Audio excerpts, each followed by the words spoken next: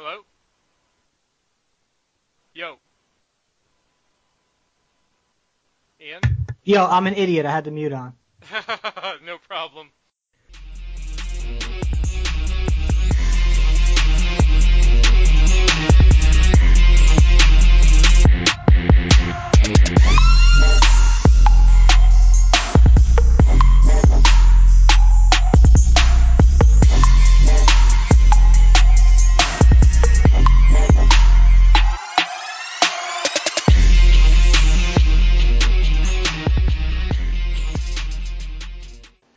Welcome to the Dead Format. My name is Ian McEwen, and I'm joined tonight by my co-host, the standard bearer of the podcast, Thomas Smiley, and we're here to talk about Legacy. I feel dirty that I played Standard. It was a rough weekend. Yeah, well, that's why you're the standard bearer, right? Because you're the one who's able to bear it. I couldn't. I dropped really early and decided that it wasn't really worth my time. I wasn't enjoying it. We're so fortunate to be in an area where Legacy is so strong that can be our format that we choose to play all the time. Standard, there's some problems with the format when you try to compare it to better formats, at least better formats in my opinion. Yeah, I heard something about you playing against an 11-year-old who wasn't named Kiefer. Oh man. Okay, so when I sort of get into what happened, I'll talk about All it. right. But it was rough. It was rough. Sounds good, man. So before we get into it, I just want to, I guess, give a shout out to our friend MZ Frost, Topher Stitson, for top aiding this GP. Yeah, Topher, I'm not friends with him. I think that I've spoke to him once.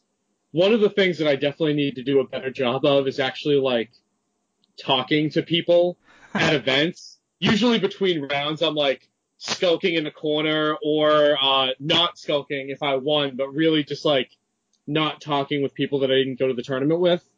Yeah. And every time I've actually interacted with Topher, it's been great. But I need to get better at networking and reaching out to people and talking to people while I'm at tournaments. But every time I've interacted with Topher, he's been awesome. Yeah, every time I've interacted with him, he's kicked my ass with miracles, which is pretty brutal. But that whole crew, those guys, they come down from Maine for all the legacy events and all the big events.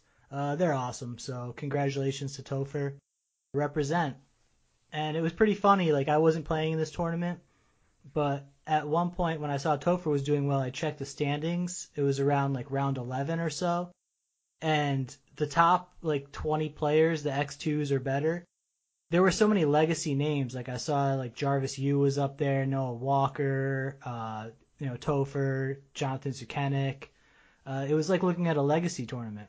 It was obviously skilled Magic players are skilled Magic players, and if you practice a format enough, you can consistently put up results, and those are just awesome players. True. Period. Whatever format.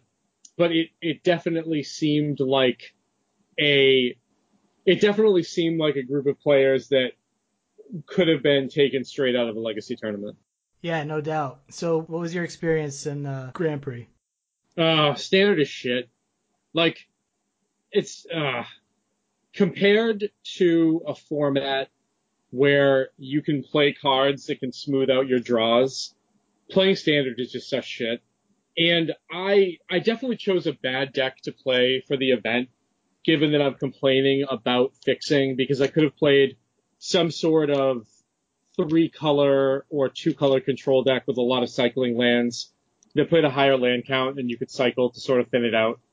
But I chose to play Stompy, and I did a little bit of testing because of Mana Traders. I was able to get a deck online and put some work in.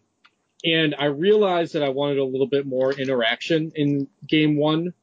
And the Stompy deck had 2 commit memory and a spell pierce, and that was pretty much it. So I actually had a list that used Syncopate fairly well, because all of the important matchups in Standard, when they're playing against green, it's literally just trying to curve out. And hitting black reds 4 and 5 drops and hitting Teferi or a Fog after your opponent has played Teferi and untapped Syncopate was awesome in my testing, like almost as good as Mana Leak because everybody is just tapping out. And I went 3-3. I'll spare you the details, but round one, I played round one of a Grand Prix for the first time in like 5 years because I had a kid and I didn't play Magic for a while, so I missed buys by 15 Planeswalker points, which is kind of sad.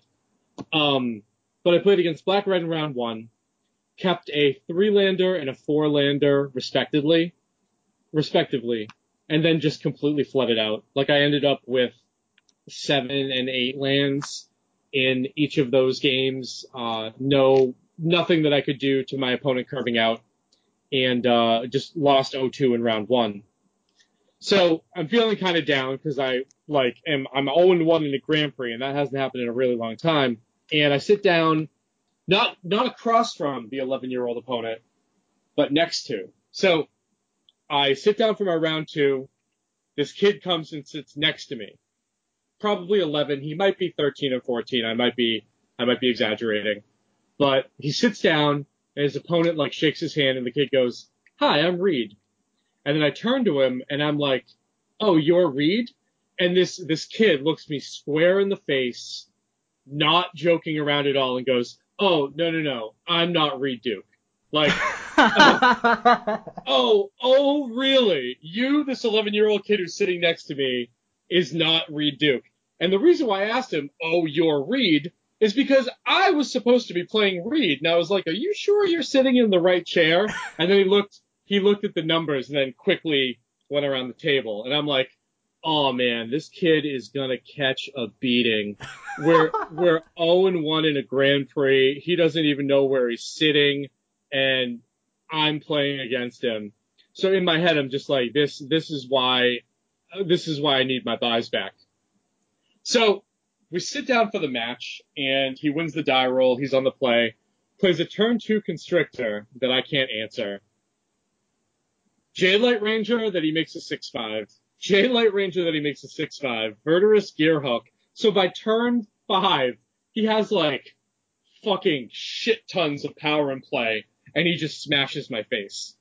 So round 1, I flood, lose both games. Round 2, game 1, I just get my ass handed to me. Like, it wasn't even close. I got shit stomped by an 11-year-old who had to inform me that he was not Reed Duke. So at this point, I'm just saying, fuck standard. And I end up winning 2 games in game 2 and game 3, literally just on the back of being able to syncopate, because he let me untap and he didn't main phase some removal that he probably should have. But I'm lucky to be 1-1. Like, very lucky. I win my round 3, so I'm 2-1, and I'm actually considering dropping. I'm like, you know what? This just isn't going to go better for me throughout the course of the day. I'm very fortunate to be 2-1, and I was considering going home. And I played against one of my old friends who I used to play with a lot, John Morowski. He was actually the person on the Game podcast that got name dropped because he was the one that spoiled Jerry's Grixis deck in Legacy. Oh, right. And I don't hit my 3rd land drop in either game 1 or game 2. So both of my losses are to Flood and Screw. I consider dropping again, but I decide to play, and I win my round, round 5, and I consider dropping again, and then I lose my round 6 to not hitting my 2nd land drop in game 1 off of some mulligans, and I'm done with standard. Yeah, that sounds like about par for the course as I understand it.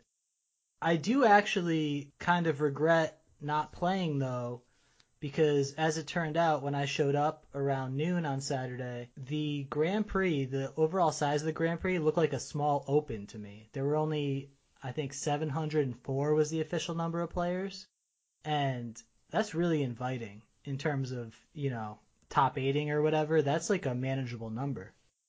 I mean, you still have to go X and 3, right? Like, even though it's a manageable number, you still have to go 12 and 3 in a format where, unless you are playing certain decks, there's not a lot of way to reduce variance.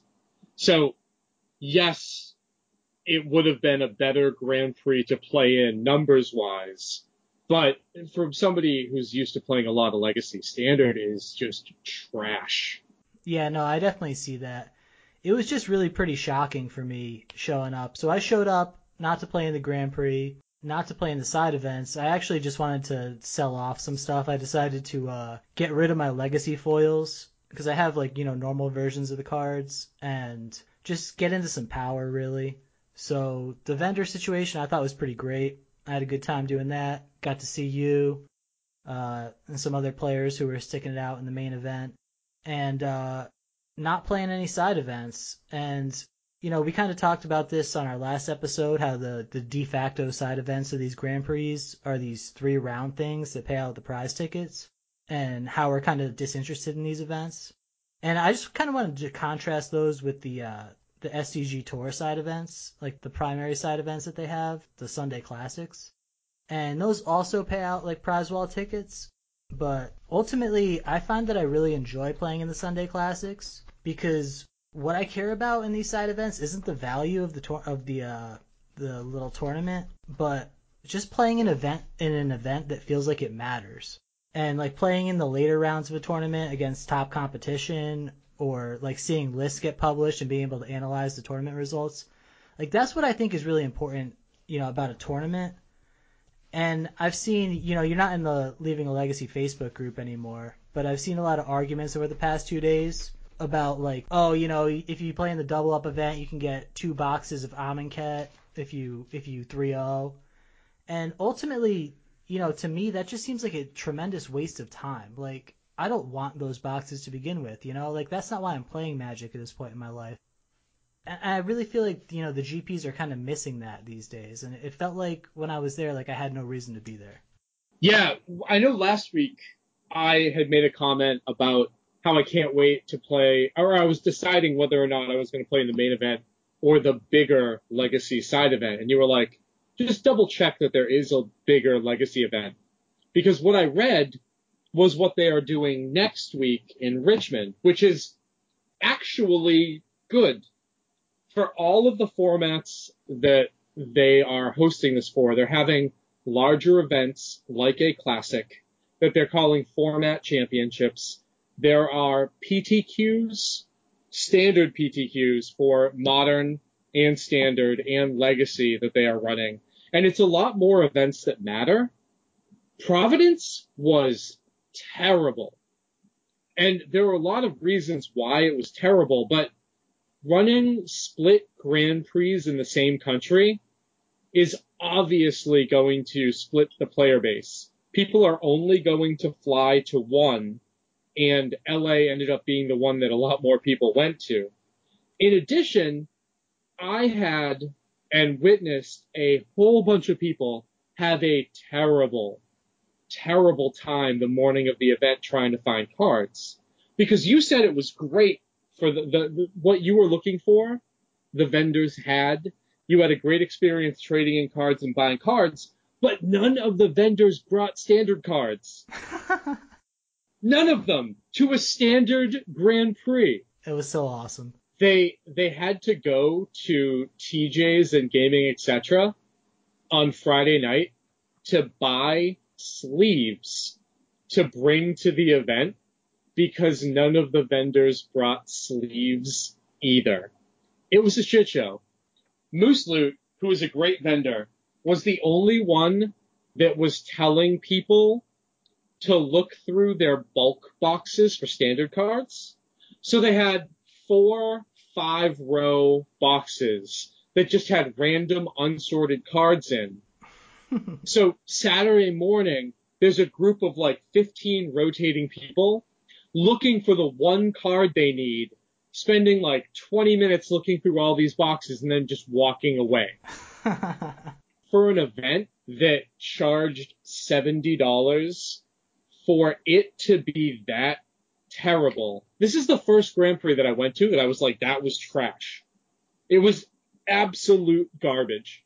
And it wasn't the judge's fault, and it wasn't the player's fault, but the coordination between the TO and the vendors and the lack of everything for the event was just so terrible to witness. Dude, it was pretty embarrassing, honestly. Like just the size of the event, and them not having standard cards or anything.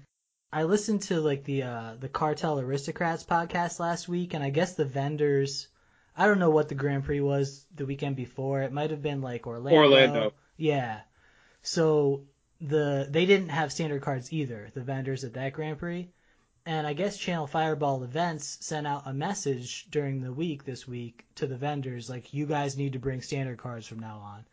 And the vendors were kind of like, dude, it's not worth our time. Like, we're going to have to bring like these 5Ks to, potentially sell these cards for these small margins. And actually at Providence, the vendors weren't even buying my standard cards from me. It's like they just don't even want to transact with these anymore. And I thought that was super interesting and really not very healthy for the ecosystem.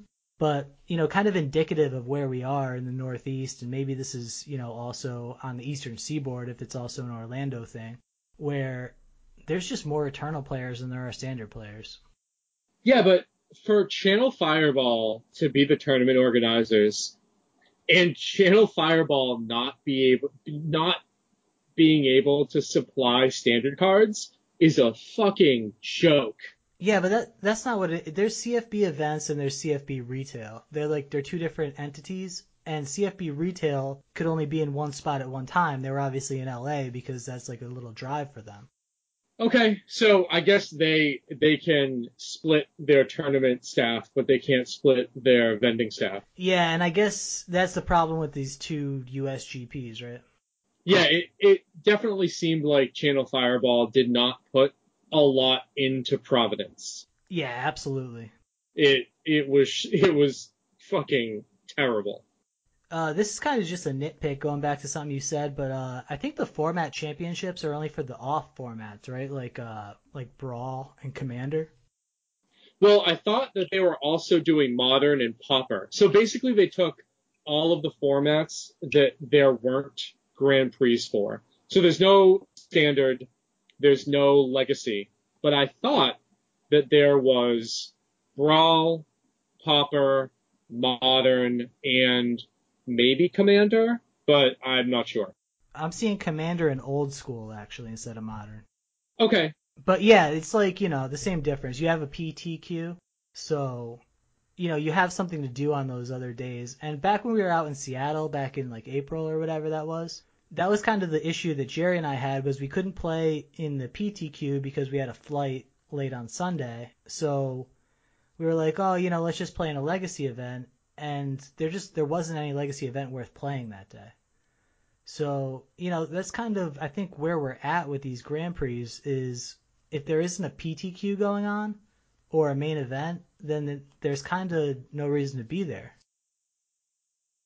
Yeah, it's maybe not no reason. If you enjoy drafting or if you enjoy just being around a lot of people playing Magic and maybe you're new to the game and you don't mind those 3-round side events, it's not the worst. But man, this is the first Grand Prix that I have been to that I had a negative experience from the get-go. All of the other ones that I had been to, I thought were staffed well. The vendors did a good job. It felt like there was some promotion behind the event to drive people there. And they really, really, really just did the bare minimum in Providence. Yeah, and I don't want to throw the vendors under the bus because I actually really enjoyed the vendors they had. They had like a TOA booth with like Caffrey and Ely were sort of joining forces there. Yeah, and Calvin. Yep, exactly. Yep, Calvin was there too. And there was the Moose Loot booth, which was pretty typical, but they had like a full square. And then Haruruya was there too. So for like my vending needs, it was perfect. I really enjoyed that.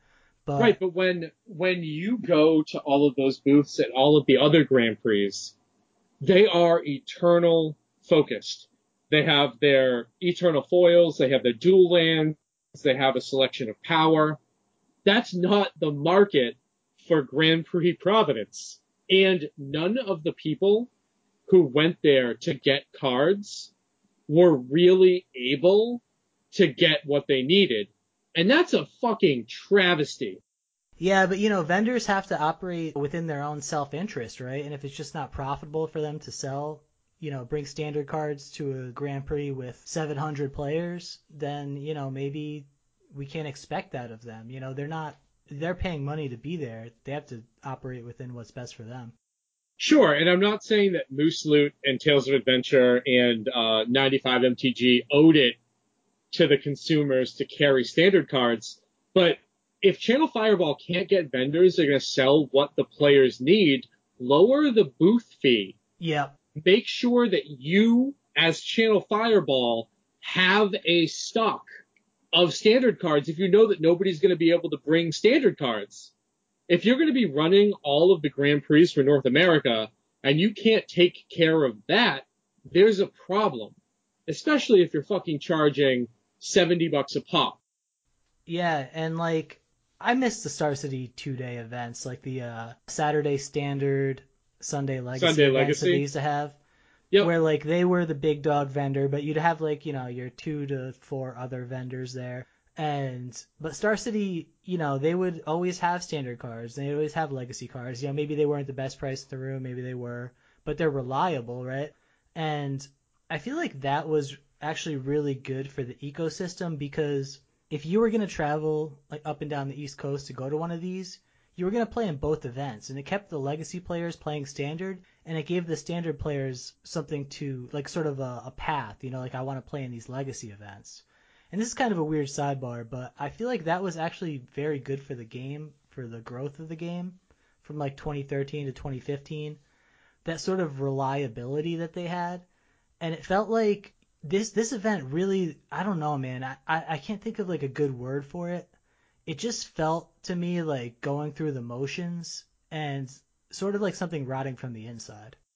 I agree. And maybe this isn't really a hot take, but I feel like Star City and the Star City Games Tournament Series almost did more for the growth of the game, at least the growth of the competitive game, than WotC has done. I feel like WotC has shot themselves in the foot so many times and made so many subpar to poor decisions in their allocation of resources for marketing and expanding the tournament series that Star City absolutely crushed. And you can take a look at stream numbers, and Star Cities beat Grand Prix. Always. It's a shame. Yeah, dude, I'm not gonna argue with you at all. I've felt that way since Jump, really, since I started, since I came back to the game. I found Star City right away, and Cedric and Patrick, dude, that was fucking heaven. Just having them do Legacy every Saturday, or every Sunday, I should say. That was amazing, man. That was truly something special, and something appealing to me. Something that I watched and was like, man, I want to be there. I want to be a part of this. Versus a Grand Prix, I sort of watch those when I have to, and I do feel like that there's a lot more to that relationship between Star City and WotC. And this is not how we get a preview card, by the way. But I feel like WotC didn't necessarily respect all that Star City was doing. And I think that's why Star City eventually moved away from standard, which is what WotC wanted them to be doing, was more standard. And Star City was like, well, give us this, give us that. And they gave them one Pro Tour invite for their invitational champion, and I don't know, maybe 4 sets of the Moto Redemption things for their invitational champions. Not a lot, basically. They didn't give them very much. And Star City was just like, fine, well, we get better numbers doing Modern and Legacy and team events or whatever. We're just going to do what we want if you guys aren't going to recognize how much we're helping you guys out. Yeah, I'm not too worried about a preview card, because even if we were the number 1 listened to Legacy podcast, we would just get a reprint. Oh, daggers. Sorry, guys. I think we got a ways to go before we're even the number 1 listened to Legacy podcast in our town. So You're absolutely right. But I predict that we're probably not going to get a preview card even if we double our numbers, so we don't have to worry about that. So you want to move on to your Grand Prix Richmond testing? Yeah, I after my experience in Providence, I have completely shifted my focus away from standard and onto legacy. And there are some trends that are really moving this week.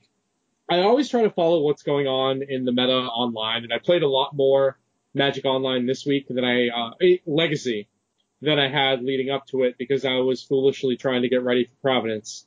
But Black Blue Shadow fucking crushed the challenge. Now, I don't know what the original percent share of the metagame was, but if you scroll through the top 32 decks, it is a very, very, very high percentage of Black Blue Shadow decks. It really just dominated that tournament. I hadn't actually looked at these results, so that's surprising. It's not surprising to me that there were a lot of them, because every league I play these days, it feels like I'm playing one, if not two, Blue-Black Shadow opponents. But that does surprise me that it did well, because in my experience, I'm always beating them. So I feel like a lot of people obviously saw that the deck broke out at the Pro Tour and want to check to make sure it wasn't just a one tournament pony, whether it was a perfect call for the Pro Tour metagame or whether or not the deck is as powerful as the Pro Tour showed it could be. And it really is. So what I've been thinking about is how that sort of warps the metagame going into Richmond. And I'm in a few Discords, and one fairly competitive Discord actually got into a conversation about whether or not Burn is well positioned now. A lot of people see that deck and they write it off as, oh, I would just never play this. But if you are trying to beat a meta of Death Shadow and Death and Taxes, then Burn seems fairly well positioned, doesn't it? I wouldn't think that Burn has a good Death and Taxes matchup, but I'm not sure about that. That's just my instinct, because I always felt like I had a good matchup against Burn playing Stoneforge decks. I understand the difference between a mono white Stoneforge deck and a blue based Stoneforge deck could be the difference there. Is that what you think, that Burn has a good Death and Taxes matchup? Well, I think that you can make it have a good Death and Taxes matchup by playing as many as 8 copies of Searing Blaze and Searing Blood. I feel like the number of those cards that you have is extremely matchup changing when it comes to fighting Death and Taxes. And Smash to Smithereens, I feel like, is maybe even more important in that matchup. Yeah, I mean, they can't protect their Batterskull because They they can't don't have protect their counter vials spells. either, yeah. And Mother of Runes is never going to live in that matchup. So you can 100% have a burn list that is very solid against those two and any 3-color mana bases like Grixis Control. Price of Progress is still a house against a deck that is relying on 3 colors worth of dual lands. Yeah, so I guess you're just punting Sneak and Show then? Well, you get to play in Snaring Bridge, which is what Burn used to do, and that potentially could give you enough time to make sure that you can get through that. Yeah, so that's really stretching though, because if we're talking about having 8 searing effects plus Smash plus Bridge, that's pretty much a whole sideboard right there, right? Well, I think you need to make the decision to play one of the Searing Effects main deck. Like 4 of? Yeah, like 4 Searing Blaze main deck, Searing Blood in the sideboard, Smashes, Blasts, maybe Pyrostatic Pillar, and Ensnaring Bridge in the sideboard. Man, so I feel like that's really kicking the creatureless matchups, like, you know, like your Storms, like your Show and Tell game 1s, you're really in a tough spot. This is kind of always the problem with Burn, right? Where I feel like it will never be extremely well positioned, is you're always going to have to be forfeiting some matchups. But if you are predicting that not many people are going to bring Show and Tell because it gets bodied by Black Blue Shadow, and Storm and or Reanimator the same way. Because with the trends for what we're seeing with what people are playing online, Black Blue Shadow will be out in numbers. If that holds down the combo players, then Burn can really do a number on those fair matchups if nobody's ready to play it. Yeah, I kind of see where you're coming from now. That's interesting. So it just turns out that one of those decks that a lot of people consider a budget choice and something that might not take a ton of skill to pilot, or a deck that lends itself to newer players more, could potentially be extremely well positioned for this tournament. Dude, so what if the top three most played decks are Death Shadow, Death and Taxes, and Burn? Like, what does that say about the reserve list? I can't see Burn being the third most played deck. No, I know. It's just funny to think about. Yeah, potentially. What? In those three decks, the only reserve list card that would see play is Underground Sea, as a 2-of in the Shadow deck. Sounds right.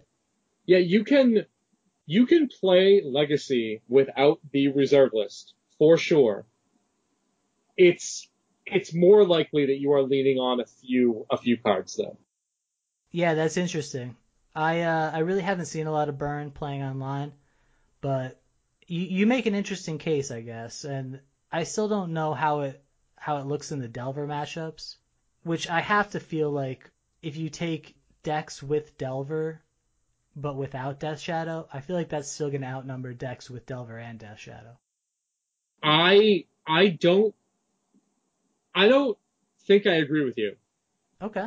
I think for this tournament that Death Shadow is going to outnumber regular Delver. I guess we'll see then. Yep. So even though you said that you weren't really seeing a ton of Burn online, and I know we're talking about a very small sample size, but in the last 2 weeks, Burn is 4% of the winners better game.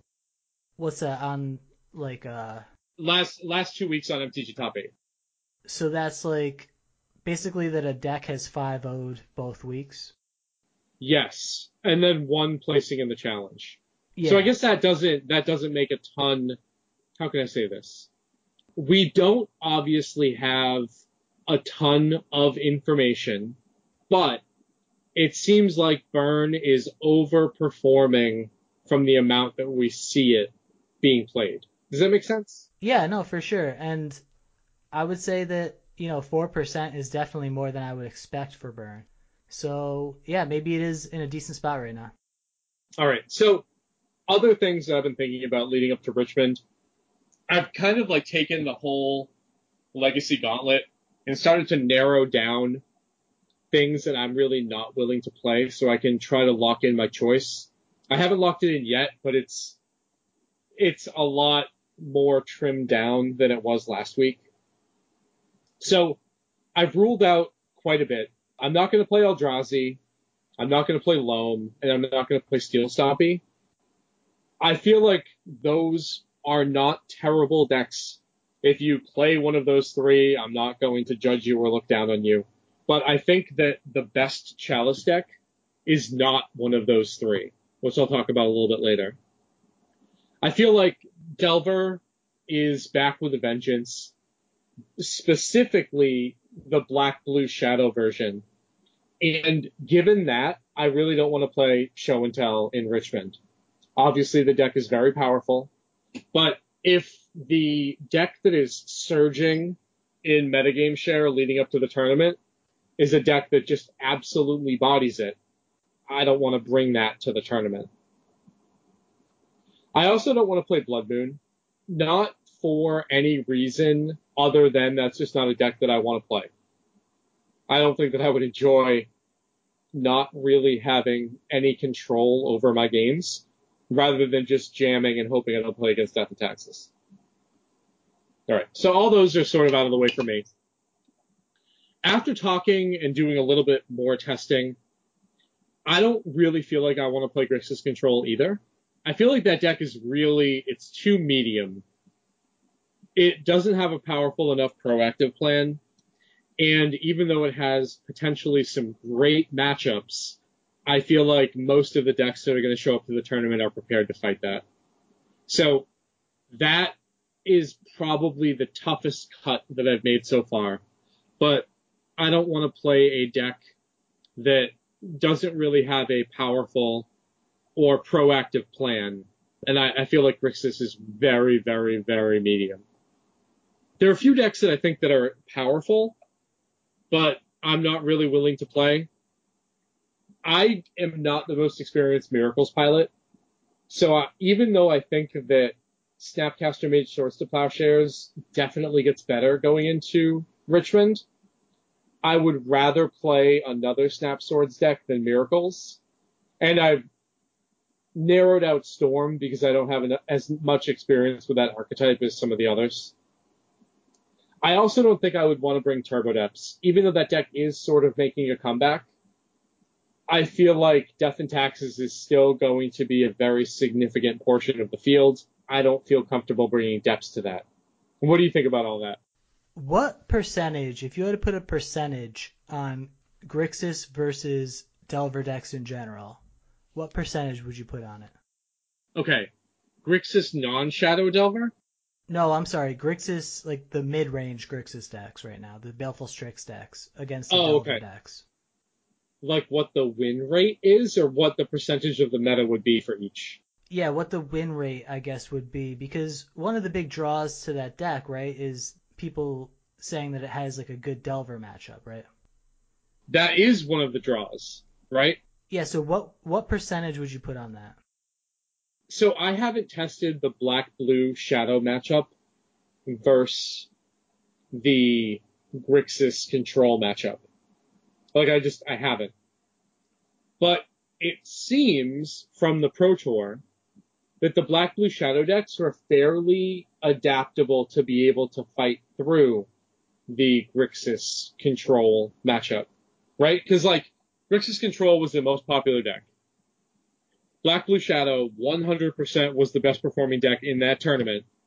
So even though you would think that it would be challenging to work your way through Strix plus double Fatal Push with Snapcaster Mage, right? It might not be what we expect. Yeah, so I was talking to some people about this week, like this theory that, Grixis midrange is the deck that beats Delver the most reliably. I'm just not sure. My testing hasn't really backed that up since Deathrite's left the metagame. I'm playing that a lot of times now from the Delver side and beating that deck and sort of like looking back at the matchups and just wondering really, is it maybe 51, 55% against Delver? It doesn't seem like it's as big of a favorite as I think people might think it is. Or it looks on paper. It looks completely different on paper. And when I talked to Jono in Providence, he said, I can't believe that many people brought that deck to the Pro Tour because it's so medium. And I think that people took a look at the deck list and just assumed that that is the shell to beat Death and Taxes and Delver. But I think I agree with you that the matchup is obviously a lot closer. And that deck lost a little bit of respect in my mind, given how things have shifted. Yeah, definitely. And yeah, like I said, just playing the matchup, maybe it does have a good Delver matchup, but I don't think that it has a great Delver matchup by any stretch of the imagination. I would call it like, like I was saying, like a 51 or 55 or something like that. So really, what's your lunch then? Like Storm decks and Death and Taxes, maybe? And I don't feel like that's enough of an edge. Now, I don't really think that Storm is lunch. You don't have a clock, right? Yeah, that's a good point. The Delver deck's probably better against the Storm deck too. I think that obviously you are probably good against Death and Taxes. I think that's Agreed. clear. But you lack the clock that Delver has to play to play some grindy mid-range cards where you're closer to 50% against everything, but you don't have that one matchup that you just eat. Yeah, I agree, man. I wouldn't want to be on that deck either. So what decks are you considering actually playing? Okay, so I have it broken down into like different types of decks that I already feel comfortable playing. And once I figure out exactly what I want to be on by crossing some more things out, then I'm just going to grind a bunch online leading up to Richmond. So we have these sort of fair creature decks, and I haven't crossed out Death and Taxes, and I haven't crossed out Maverick. Of those two, I'm leaning towards Death and Taxes, but I haven't completely ruled out Maverick. I don't like the fact that neither of those decks have Brainstorm, so I would feel much more comfortable playing the Death and Taxes side where you can actually have more mana denial than Maverick. And even though Maverick has Noble Hierarch, I'm leaning more toward Death and Taxes if I choose to play a deck like that. But I think if I'm going to play something like that, I'd rather just play straight Blue-White Stoneblade. There's more reactive cards that you can make sure that you can sideboard into against Delver. You have Snap Swords, you have True Name, and you don't really need to focus too much on the mana denial if you feel like the field is going to be more fair. I feel like Blue-White Stoneblade has the tools to be able to compete in that matchup, and I already feel comfortable playing decks like that. So I talked earlier about how I don't really want to be on Miracles. I'm not the most experienced pilot. I understand how the deck works. I've played it a little bit, but I would much rather have Stoneforge Mystic. Yeah, I feel you. So if you were to play Death and Taxes, skipping back a second, Yep. what would your sort of what would your take on the deck right now be? Like what would your flex spots be? Have you given that any thought? Yeah, 2 Palace Jailer for a Revoker. Yep. 100%. Probably 1 Sanctum Prelate main deck. I'm not sure if I would run another one in the sideboard. Most likely, but I'm not 100% sold on that. I would 100% have a Manriki Gusari in the sideboard. I think that's something that you just need right now, and it gives you such an edge in the mirror that it's worth a sideboard slot. So that's just my sort of take on it. I am not a Death and Taxes expert. I have played the deck a lot, but I don't consider that to be my bread and butter. Yep. Okay. Yeah, I agree with you on that. So if you were to play a deck other than a Stoneforge Mystic deck, what else are you thinking? Okay, so obviously I've played a bunch of Delver, and Grixis and Black Blue Shadow are both on my list. Grixis non-Shadow, and then the Black Blue Shadow deck. I kind of don't want to play Shadow because I really feel like there's going to be an uptick in Snap Swords decks, and I feel like the Pro Tour wasn't ready for Shadow.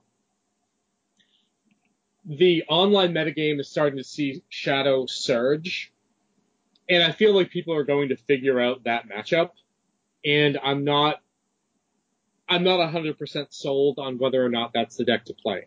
But those, plus the deck that you're going to talk about, are the 3 Delver decks that I still have on my radar. Yeah, I'm really surprised to hear you talking about Shadow. And like it makes sense. I didn't see the challenge results, but it makes sense what you're saying, as far as what its matchups are. But you'd really feel comfortable bringing that deck, huh? Well, I mean, I 100% have not ruled it out.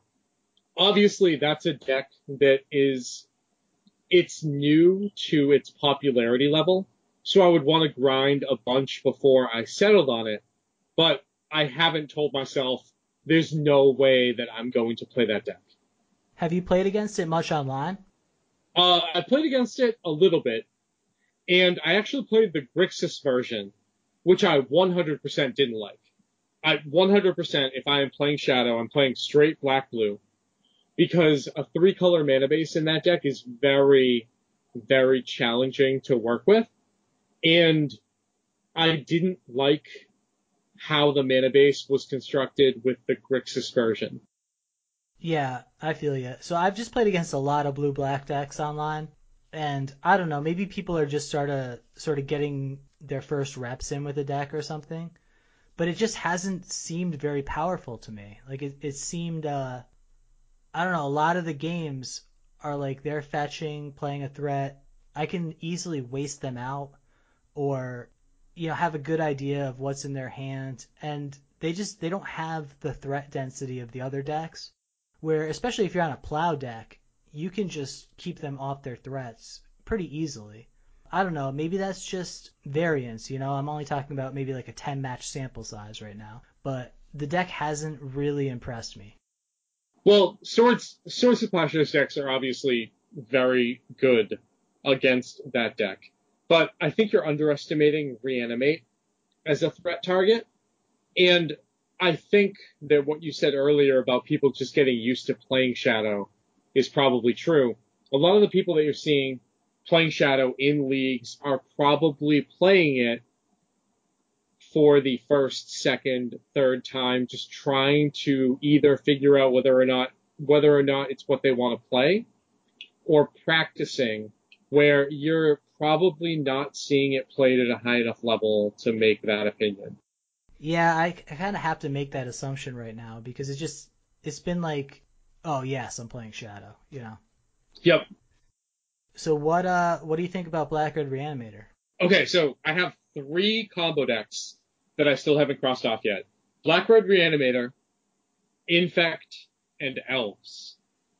I feel comfortable playing all of those. I have played all of them online. I'm the least experienced with Elves out of the 3. But if we're looking at a black-blue Shadow beating Grixis as the Delver deck, I feel like black-blue has a lot less tools to deal with Elves than Grixis does. There's no more Bolt. There's less removal main deck that matters against Elves. And that could 100% be the best combo choice going into a metagame that has a high number of death and taxes. It definitely seems that way to me. I would agree with that. And I have seen the blue-black decks I played against recently all seem to have been incorporating Toxic Deluge. I don't know if it's like a 1 of or a 2 of in their sideboard, but that's still not a lot against Elves, right? It is not, especially without any type of mana ramp to get there.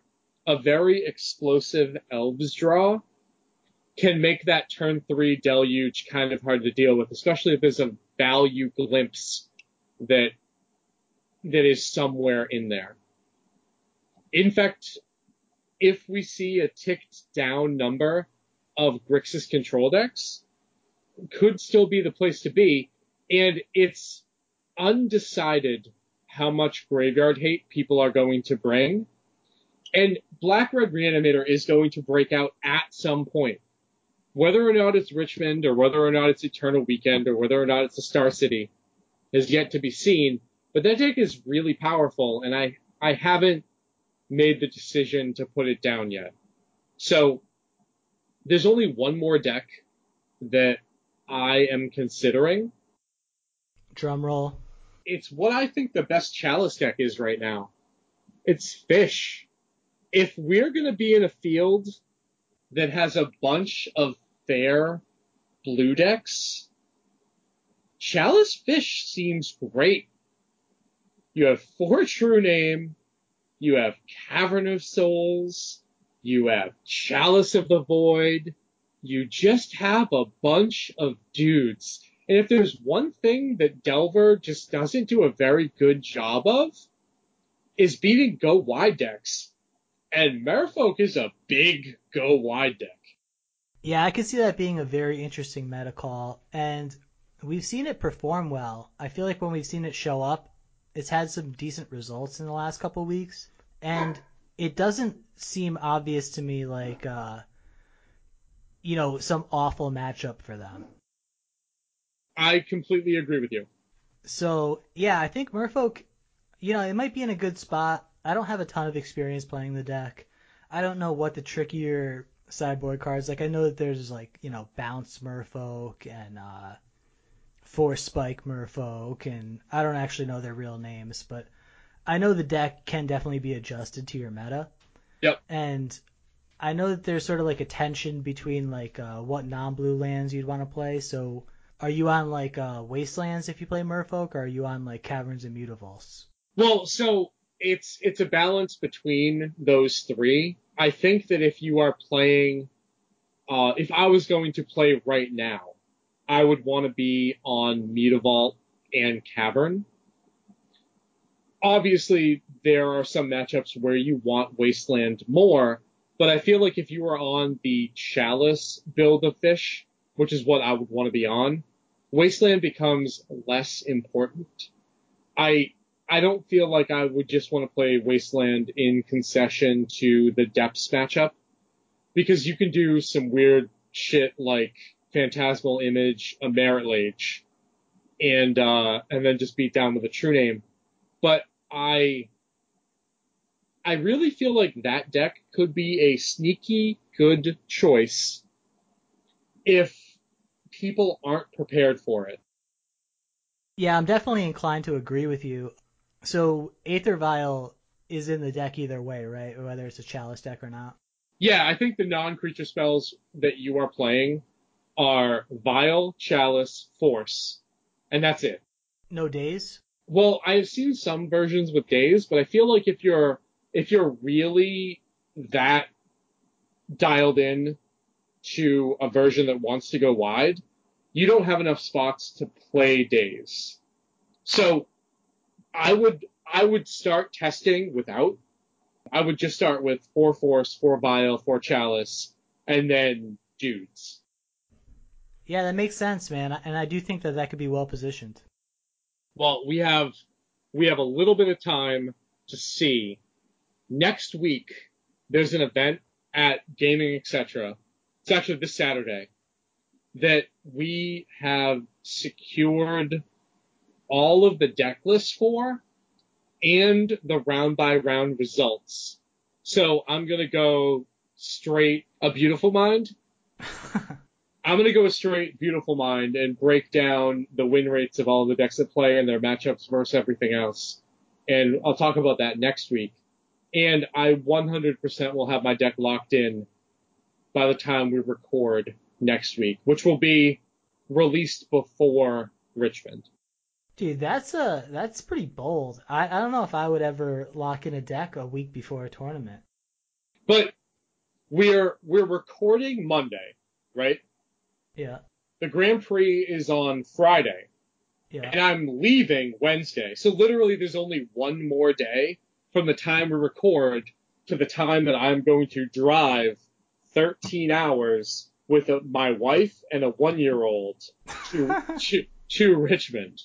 Dude, I've never traveled to a Legacy Grand Prix with less than 3 decks. So, I don't know. Maybe that's just like my personal issue, Yep. but I always like to leave my options open. I have been locked in almost a month before to all of the other Grand Prix that I've been to. This is the only one that I have ever not been dialed in at least a month before the Grand Prix. Interesting. Yep. So yeah, unfortunately I can't go to Richmond, which really sucks, but it's like the worst possible weekend of the year for me. It's just a confluence of events, my vacation, anniversary, fantasy football drafts, etc. So it's just not a possibility. But actually, if I were going to Richmond, this would be the outlier for me where I actually would be locked on a deck. I've been playing that Noble Rug deck that we talked about last week. Yep. I've only played it in its final build through 3 leagues so far, but I've had such an amazing experience playing it. It feels so smooth, and it feels, going back to the bans online, I played a lot of Infect, and I felt like that deck got chased out of the meta by Baleful Strix. I played a lot of Maverick, which I felt was a reasonable choice, but nothing special. It was like about 50%, very polar matchups. I didn't feel like it was a great spot, but not a bad spot either. I played Bant, like, kind of Bant Maverick decks. Felt a little bit better than Maverick because it was less polarized, but nothing exciting. Jund felt better than either of those, but ultimately this deck that we're playing now, this Noble Rug deck, it really feels like I found my spot now.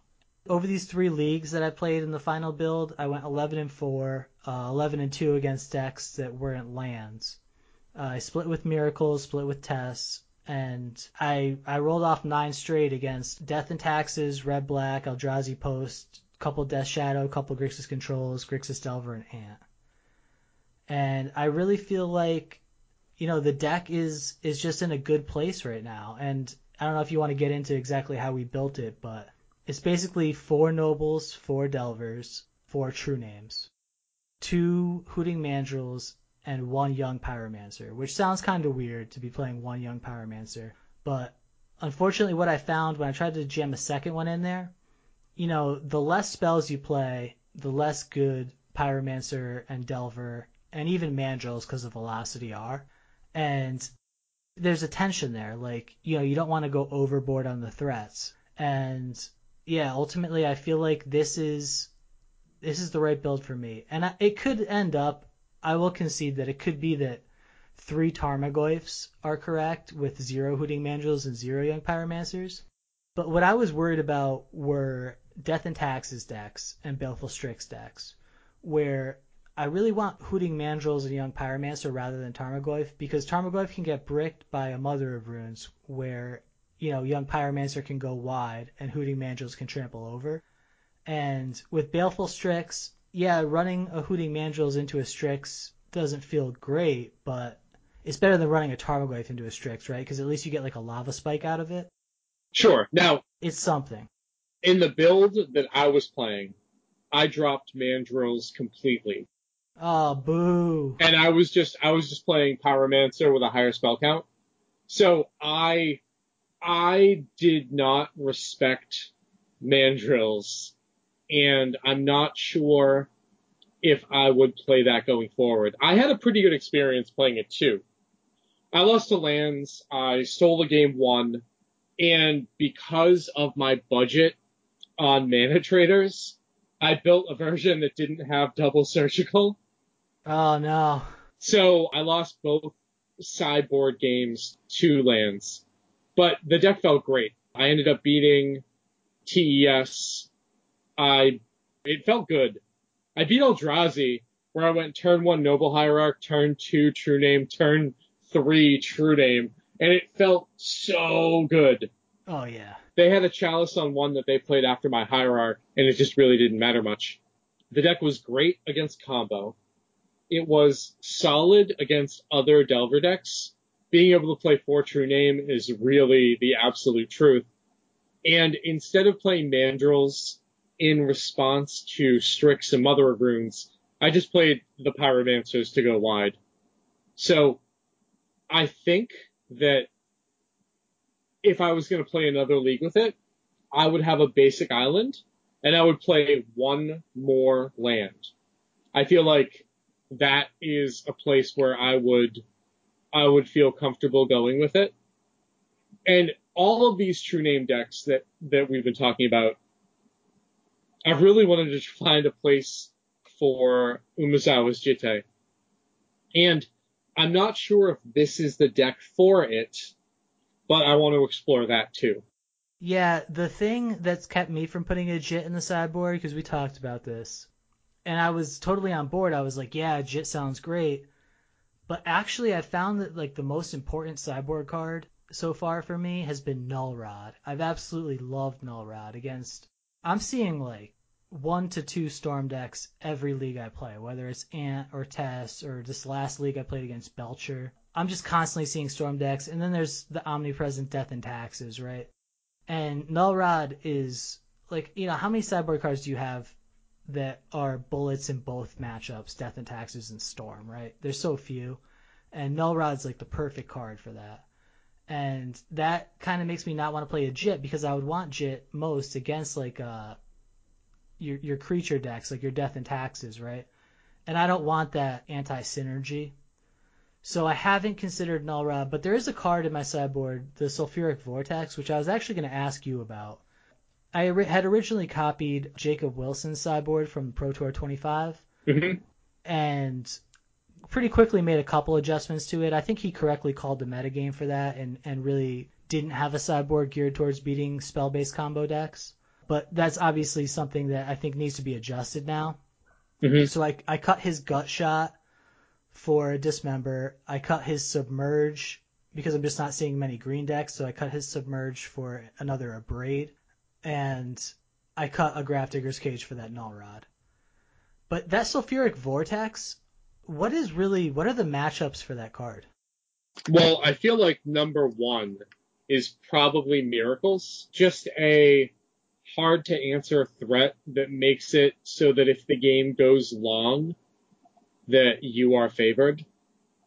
I'm not sure if I'm really willing to bring that in a ton of other matchups, but it's also probably pretty good against non-Death and Taxes Batterskull decks, right? So like a blue-white Stoneblade or other decks like that. Yeah, that's what I'm trying to figure out right now, and it could be that I just haven't played against the good matchups for the card, but I'm really tempted to cut it right now, and I'm trying to figure out if that's a mistake or not, basically. You're using the sideboard of a regular Rug Delver deck, and they probably need additional reach versus those decks. But if you're jamming 4 True Name, I feel like a True Name Nemesis and a Sulfuric Vortex almost are replaceable. Exactly. So I feel like of the sideboard that you were working with, that is probably what I would feel like is most easily cut. How would you describe how Noble Hierarch has performed in your testing? Noble Hierarch, I think that what you said that, who was it? Lucas Esper Berto said? Yep. That the primary use of Deathrite was as a mana dork a lot of the times. That seems so true to me. Like being able to go chop into Hierarch on turn one. A lot of times you're keeping these hands that are like Fetchland, Wasteland, cantrip, threat, counterspell. Where if you play a Delver turn one and then they waste you, like that's not typically considered a good line because you're wasting someone who has board presence on you. But it's what a lot of people end up doing just because they don't want to play into a daze, like trying to remove your Delver. And there's the chance that you miss your next land drop, right? And a lot of times you do end up missing your next land drop, but Hierarch gives you insulation against that because like you can still fire off a cantrip, find a colored source, and then just be off to the races in that game. You also gain some equity in people not putting you on the deck that you're playing. I mean, what does Trop Hierarch usually mean? It used to mean ban. Now it means infect. And obviously Delver is similar to infect, but you have 4 completely protected 3-drops that you can ramp into that somebody who is making decisions against an infect deck is going to get housed by a True Name. Absolutely. And that's a great point. And also, when you were talking, so this deck, Hierarch really makes you want to go tall rather than wide, right? And that's another one of the awkward things about Young Pyromancer. Because your other threats, your Delvers, your True Names, and your Mandrills, they're totally fine attacking alone. And a lot of times you get into like these race situations where you have like a True Name back on defense and one True Name cracking in for 4 or 5, which is just amazing. And I've also found with Mandrills, like obviously the concern playing the card is Gurmag Anglers, right? Opposing Anglers because you're playing a 4/4 against a 5/5. But I'm honestly finding that most of the time my Mandrills is attacking, it's attacking as a 5/5. So that has been like a huge boost for me. It's kind of awkward in the combo matchups, like against Storm decks, because you have more cards that you want to take out than bring in, right? Because you have Nobles, you have True Names, and you have Bolts. And you don't want to be running 4 of those into the post-game matchups. But you only have like 7 or 8 cards that you can justify bringing in. Yeah, now I feel like Noble isn't the worst, because if you are on the play in game 2, you have access to Force and Daze, and untapping with a mana advantage on your turn 2 is great.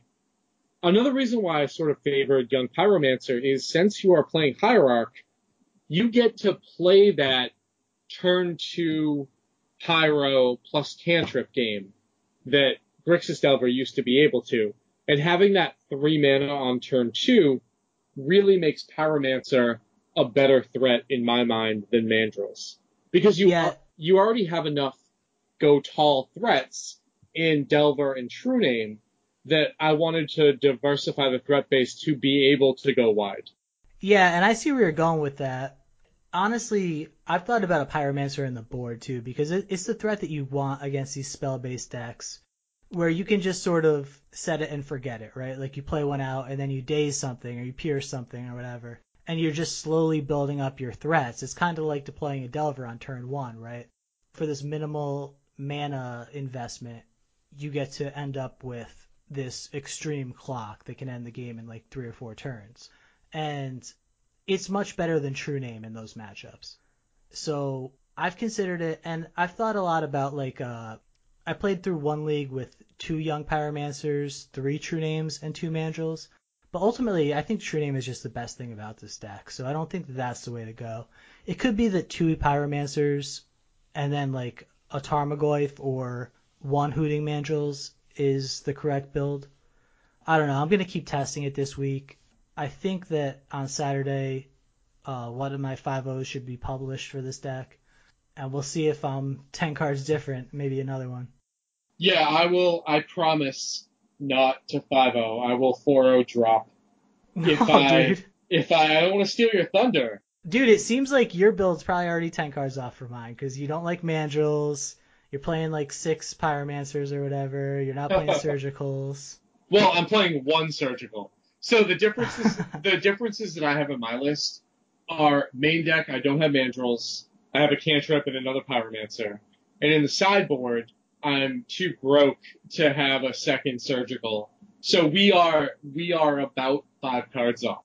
I don't know what fetch lands you're playing though. So. Oh, you are absolutely right. Maybe we can both do it. Let's man. Let's do it. Get there. We'll draft the fetch lands so we can both make it. I'll tell you right now, I'm playing 4 Wooded Foothills, so. Okay, I'm not. So we're good. We're good. Bingo. Awesome, man. So do we have anything else we want to talk about tonight? Standard sucks. Yeah, we've already trashed Channel Fireball, we've trashed Wizards of the Coast, we've trashed Standard. I don't think I've talked enough about Old School, so we'll have to save that for another episode, but dude, owning Moxen, when you had your power, did you used to just carry it around with you? No. I used to have to hide it from my wife. So I put a safe to be able to store, like a fireproof like gun safe that I got to be able to store my cards that I felt like I couldn't afford to lose. And any time I took those cards out, like to get ready for Eternal Weekend, or just to look at and feel happy that I owned my set of power, my wife would come walking by and be like, that's a house, right? You know you have a kid, right? And I'm like, fuck. Oh. Like, she's absolutely right. But that's the reason that I sold my power after the spike. Like, I do not predict that power is going to start to drop in value. I do not think the bottom is going to fall out of the market, but I felt like I was in a spot where I didn't want to take any chances when it came to it. And when it comes to paying for my kids' college and being able to afford double the down payment that I had saved to buy a house in a nicer area for my kid, I couldn't justify owning that amount of money in cards and sacrificing those things. Yeah, that's totally understandable. It makes me fucking sad, but no more power for me. Dude, it's crazy. I'm just walking around my house the past 2 days, just constantly just shuffling my Pearl and Emerald. Like I never, I don't know, those are 2 cards I never owned when I was a kid. Like I had Ruby, I had Jet, but I don't know, man. Like I just can't let go of these freaking cards. I just keep staring at them. They're just I don't know, man, aesthetically pleasing, or I don't know what it is, but I'm shuffling them right now. I just can't put them down. I took them to work with me today. When I got my Lotus, I was afraid. I was holding it in my hand and looking at it, being like, I fucking made it. And I double sleeved it, and I put it in the safe inside of a hard case, and it only came out of the safe twice. Was Eternal Weekend and a Vintage Tournament at Gaming, etc. That I actually didn't know they did proxied Vintage. Yep. So I brought all my fucking power, and I was like, I'm ready to go. And then in round 1, I play against somebody who's playing proxies, and I'm like, I should have fucking left this in my safe. But I was afraid, man. So, Wow. oh man, to see the prices that people are paying for those cards now, this is going to allow my kid to live in a nicer area because of me buying these fucking pieces of cardboard that are used for a game. That's fucking crazy. It is, man. It really is. And I've been walking around with this Pearl, and my wife saw it, and I still had the price tag on it. And she was like, I swear to God, if you paid that much money for a piece of cardboard with a light bulb drawn on it, which the Pearl does kind of look like a light bulb now that I'm looking at it. You know, she just doesn't understand. And I guess it's not normal to understand that, right? It's totally irrational, the prices of these cards at this point. But I convinced her that I'd actually sold a bunch of cards for it. And she's like, so did you get a Blue Lotus? And I was like, come on. It's a black, but then like I stopped and I was like, wait a second. It's a Blue Hurricane. It is blue though. Like if you think about the card. Yep. It's fucking blue. Like she's not wrong. You are absolutely right. I think we're about done here. If you're looking for me, you could probably find me on Twitter at Ian18125. You can find me at TSmileyMTG, the cast at Dead Format Cast, and you can email the cast at deadformatcast@gmail.com.